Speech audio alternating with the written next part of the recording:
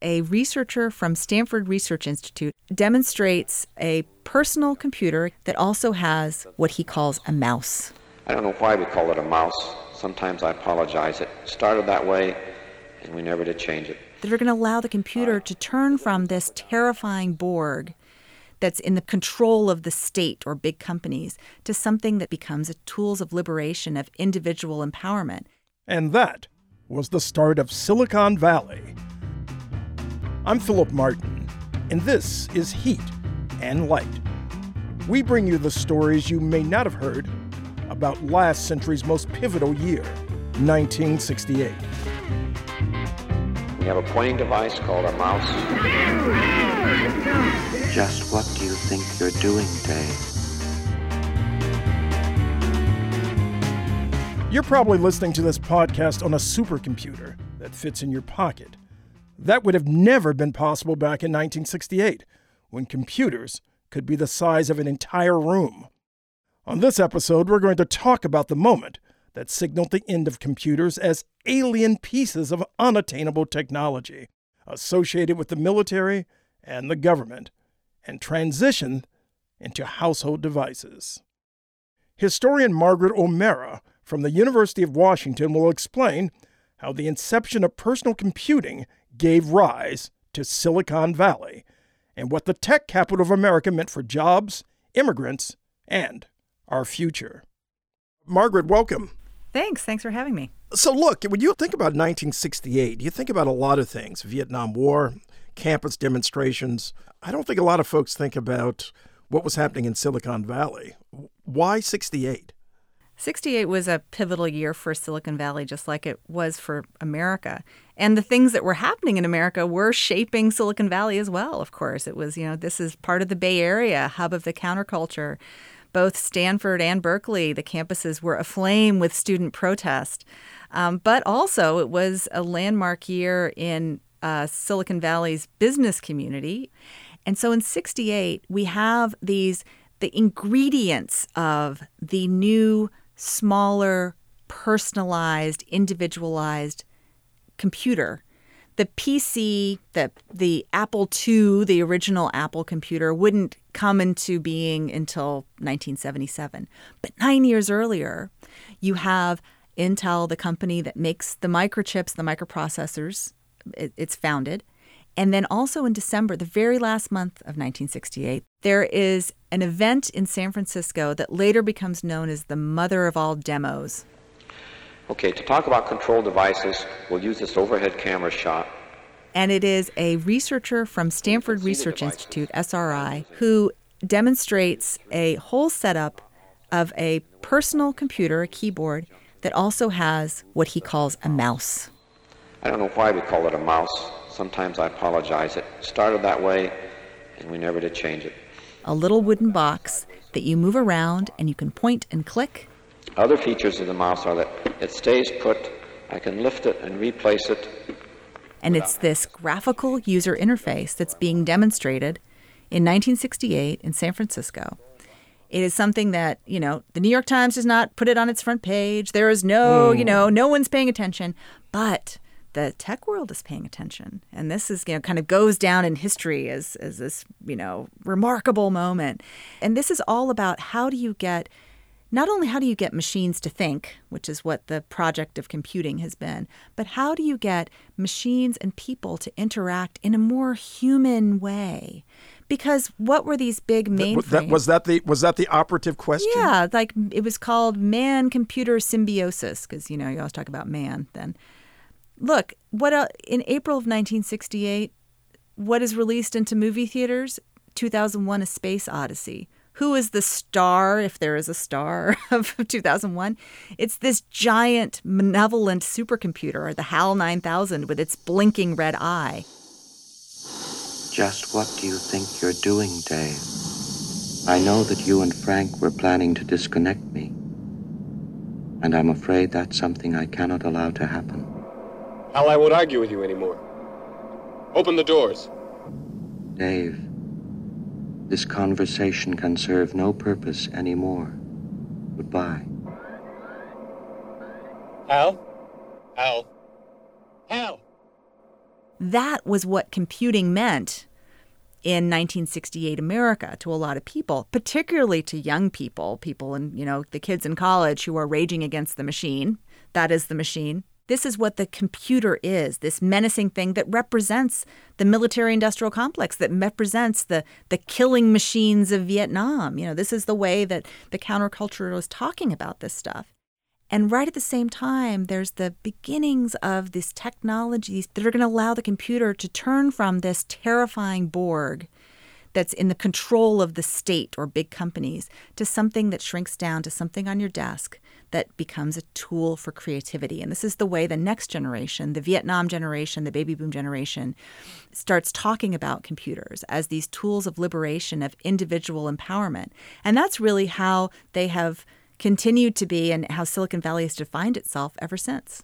Well, that's true. But when you think about Silicon Valley, it's almost synonymous with self-empowerment for some, the notion of startups. But in 1968, you're talking about something that was in an incipient form, but yet had already gained some steam in previous years. That's right. The companies founded in that year were ones that went on to shape the technology industry going forward, most notably Intel, the microchip maker that came out a few years later with the microprocessor, what they called the computer on a chip, which essentially allowed the miniaturization of electronics, including computers, making what had been a room-sized or refrigerator-sized computer a personal computer, a desktop computer. You're looking at something so astonishing it almost contradicts everyday conceptions of reality. It does the work of a room full of electrical circuits, yet it uses almost no energy. Its predecessor cost over $1 million and took up hundreds of square feet, but it costs less than $10 and is smaller than your fingertip. It's called a chip.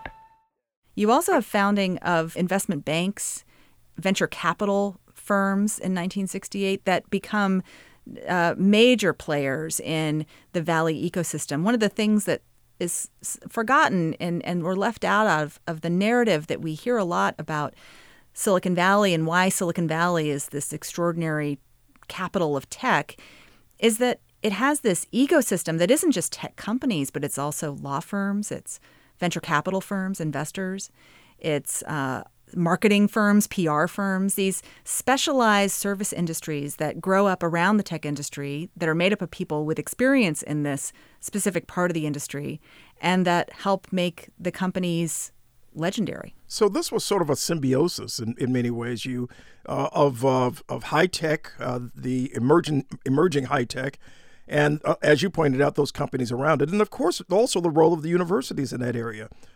Stanford, I assume, was key to that development. Stanford was absolutely key. It was central.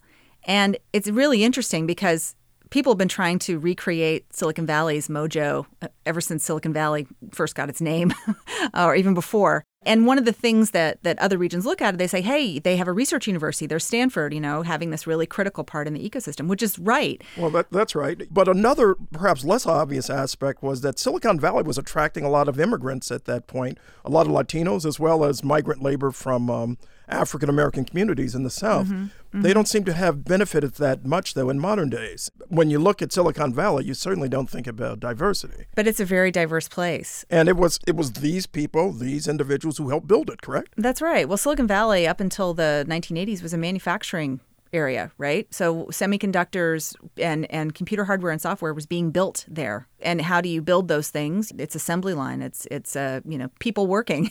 It's human-powered fab plants and factories. This is where your iPhone 6 comes from. By the time you get to 1968, you have some of the microchip companies, the silicon semiconductor companies that give Silicon Valley its name and its identity. They were very early movers in outsourcing to East Asia. These are the first secret pictures from inside the factories that produce for Apple. An exhausted workforce, people sleeping on their breaks, others falling asleep as they work. They're moving plants to Taiwan and Singapore in search of cheap labor. It's easy also to ship microchips across the Pacific. It's not like cars.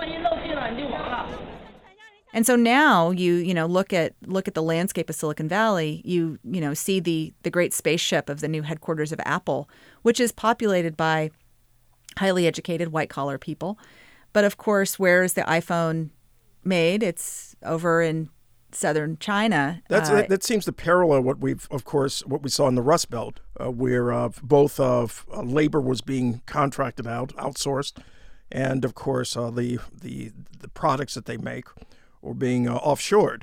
Absolutely. And it's also a symbiotic relationship. Industry veteran put it much better than I could. He said, Silicon Valley invented the Rust Belt. We made everything they did obsolete. What they did was these microchips replaced the mechanical innards of machines. They automated the factories.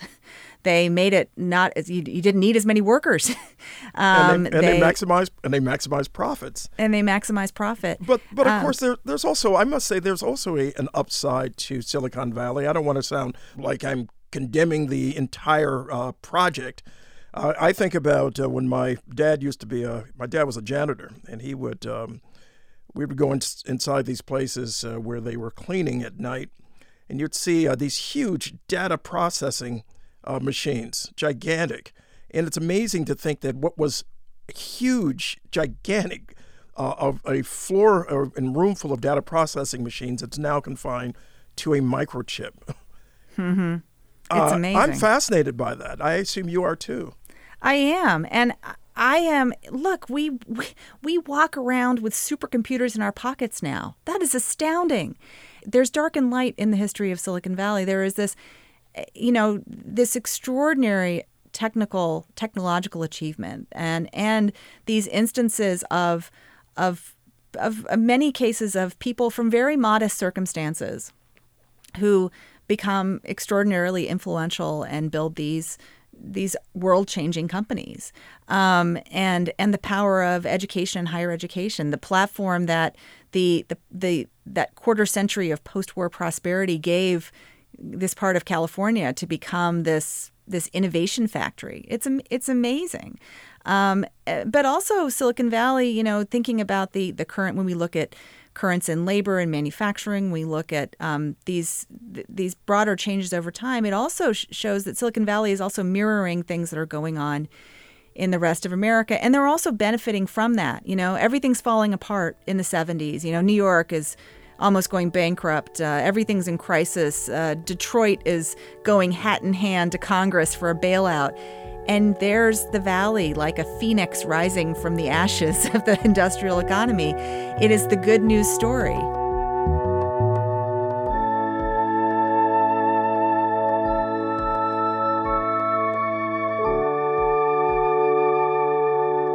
But the monoculture of Silicon Valley is one of its greatest strengths and its Achilles heel. And this is what I mean by this, that the Silicon Valley culture, the community I call it a Galapagos. It's this strange little isolated place where these distinctive breeds of business people grow. And it springs from the two main professions. One is engineering, which in the 1950s and 60s, this time of Genesis, was entirely male, really. Most math and engineering departments at American universities would, say women couldn't major in them or wouldn't take women as graduate students. There was almost nobody, and certainly no one of color, or very few people of color. You'd have a few people who were foreign born, but they were definitely in the minority. You didn't have the great numbers of foreign students that you do have kind of from the 1970s forward in these programs. I find it also interesting that just a few miles away from Intel, not that far, is San Jose State. That famous fist in the air exhibited by John Carlos and Tommy Smith, two San Jose State athletes who took part in the Olympics. Today, and yesterday, the sixth day, was the most dramatic so far. It started with the news that the Black Power disciples Tommy Smith and John Carlos, the Olympic 200 meters gold and bronze medalists, had been suspended by the United States Olympic Committee and given 48 hours. Did that cast a shadow over Silicon Valley? It cast remarkably little shadow, which is so astounding. Smith and Carlos are they're not just standalone, individuals. They are coming out of this very vibrant Black Power, Black Studies movement, student movements at San Jose State. Not just Black Power, but also Chicano students, feminism, radical feminism. San Jose State has it going on. And a few miles down the road, you have Intel, you have these other companies being founded, and they could have been on another planet. And there are students who are protesting on Stanford's campus and on Berkeley's campus who a few years later will be deeply involved in the early stages of the personal computer revolution. But at that point, they're not part of the business community. Some of the issues, of course, that Americans collectively seem to be engaged in is this concerns around privacy. Have you looked at the privacy issue and how and its impact on modern day Silicon Valley? Yeah, I think the story of privacy, computer privacy, and debates about it have been around as long as the computer. This anxiety about what the electronic computer knows. Senator Sam Ervin of Watergate fame was also in the late 60s and early 70s a crusader for this question of how you protect personal information from the all-seeing eye of the computer. He once memorably said, "The computer never forgets." And he was one of a number of lawmakers on Capitol Hill who were holding hearings in the 60s and the early 70s about computer power and electronic data processing and the loss of privacy, this electronic snooping that was going on. But here's something really interesting. The focus of nearly all of this political conversation was about government computers, because, of course, that was where most of the computing power lay at that time. The government was a huge, user of computers, both domestic and military agencies. And so the focus was on kind of curbing the government's ability to snoop into and know about people's lives. But yet we seem to be focused now on the private sector snooping into the lives of folks. Tonight, Facebook revealing up to 87 million people, mostly in the U.S., may have had their information improperly shared with political consulting firm Cambridge Analytica. How would you summarize where we are today? I think there is escalating worry, and there's also reflecting escalating power of the AI is no longer a little robot going down the halls of a research institute. It now has, the computing power is so much greater than it was 50 years ago. The capacity of the machines to think for us, and thinking about things like neural networks and machine learning and kind of the state of the art is something to. There's a lot of anxiety about that, and for good reason. And the challenge, I think, for Silicon Valley is so much of its way of thinking comes out of this moment when it was this little Galapagos, isolated from the main act of American history. They are no longer on the side of anything. They are the wealthiest corporations in the world. Bezos' wealth topped $100.3 billion. It's the first time that anyone has reached... Their products are in use on a daily basis by billions. They have the capacity to alter markets, to disrupt a whole host of things, even things they didn't even realize they could disrupt. Cab drivers here in New York claim Uber is putting them out of business. They're the engineers on this runaway train in some cases, where they built these incredibly powerful, amazing algorithms. Again, the sort of technological miracles that come out of this place are astounding, but they have unintended consequences. This dashcam video shows the horrifying seconds before a self-driving Uber hit and killed a pedestrian in Arizona. That this is the great challenge that the tech industry has now is getting heads up from the all-night hackathon and looking and thinking about what are the social impacts of the marvelous technologies they are creating.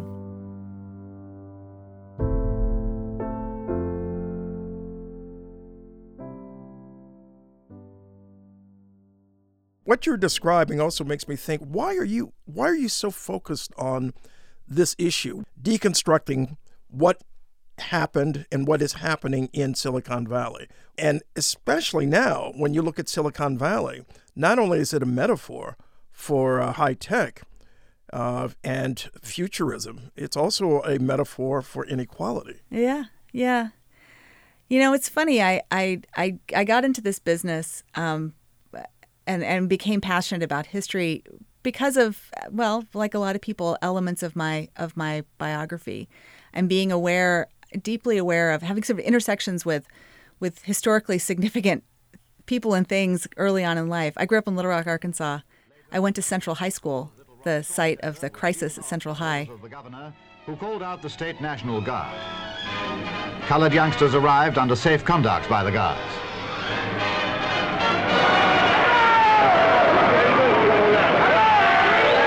But no sooner had they arrived than they were off again. Arkansas had evidently decided to make its own laws on the subject of integration. I graduated. My senior year was exactly 30 years after the crisis. I vividly remember the Little Rock Nine returning to Central High as a group. I think it was the first time all of them had come together, if I'm remembering this right. And we're standing at the doorways of our classrooms as they walk down the hall, applauding them. The same hallway that these as teenagers like us, they had been, occasionally spat upon and shunned, and feeling that sort of kind of feeling so close to that history. And the guy who was governor when I was growing up ran for president and won the presidency. I ended up going and working in the White House. We're talking, of course, about Bill Clinton. Bill Clinton. That's right. And I ended up working in the White House. But I saw close up this, the process of policymaking, and also understanding that, that human beings are, as flawed as they can be, are thrust into positions of immense power and influence. And what interests me about Silicon Valley, the command and control center of the high-tech world, and by extension, the business world, and now the world in which we communicate and the political world is so shaped by the products of this place. Well, not only the political world, but it seems like the world itself. Does Silicon Valley have a responsibility to basically address this issue of inequality that has extended over the decades, and we see in massive form in 2018? I think it does. I think it does for a couple of reasons. One is technology is the product of society. It is the choice of what to build, of what problem to solve, is a reflection of the people who are making the technology. And if you don't have the widest spectrum of people in the room making those decisions, then you aren't really changing the world all that much at all. No, you're not. And then the other responsibility is, again, this is no longer a business sideshow. This is the main event. Software has eaten the world. There is every technology, every company to some degree is a technology company because software is running things. There's an opportunity to really redefine what these companies can and should do and what changing the world really means. Margaret, you summed that up well. Thanks a whole lot. Thanks. It was a pleasure being here. Thanks for listening to this episode of Heat and Light. And give us a review if you like what you hear, or tweet us at Heat Light Pod. Next time, we'll look at how religion, old-time religion, got politicized in the U.S. You won't want to miss that. And if you have your own story about 1968, we want to hear from you. Did you take part in a student rally? Maybe your parents or grandparents worked in the early days of Silicon Valley. We want to hear your 1968 stories and compile them into a bonus episode at the end of our season. Give us a call at 617-329-5248 and leave us your name, phone number, and your personal story about that pivotal year, 1968. The number again is 617-329-5248. I'm looking forward to hearing from you. Heat and Light is a production of The Conversation US. Learn more about us at heatlightpod.com or check the show notes. Our show is produced and engineered by Maria Muriel. Our associate producer is Jonathan Gang, and our executive producer is Maria Belinska. Our theme music is by Kenny. You know him, Kenny Cusiak. I'm Philip Martin. Come back next time. If you like this episode of Heat and Light, or better yet, If you loved our episode on the first interracial kiss on American television, check out Burst Your Bubble, a podcast that analyzes isms and phobias in pop culture.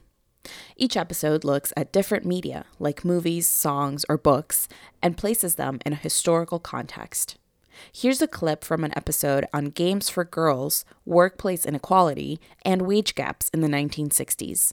A girl learned how to be a woman from her mother and her friends and movies and games like Teeny Tiny Tears Dolls, Easy Bake Ovens, and Susie Homemaker. Yes, with Susie Homemaker you can entertain, wash dishes, clean house, launder, iron, bake all this, and always look lovely. That's Burst Your Bubble, available wherever you get your podcasts.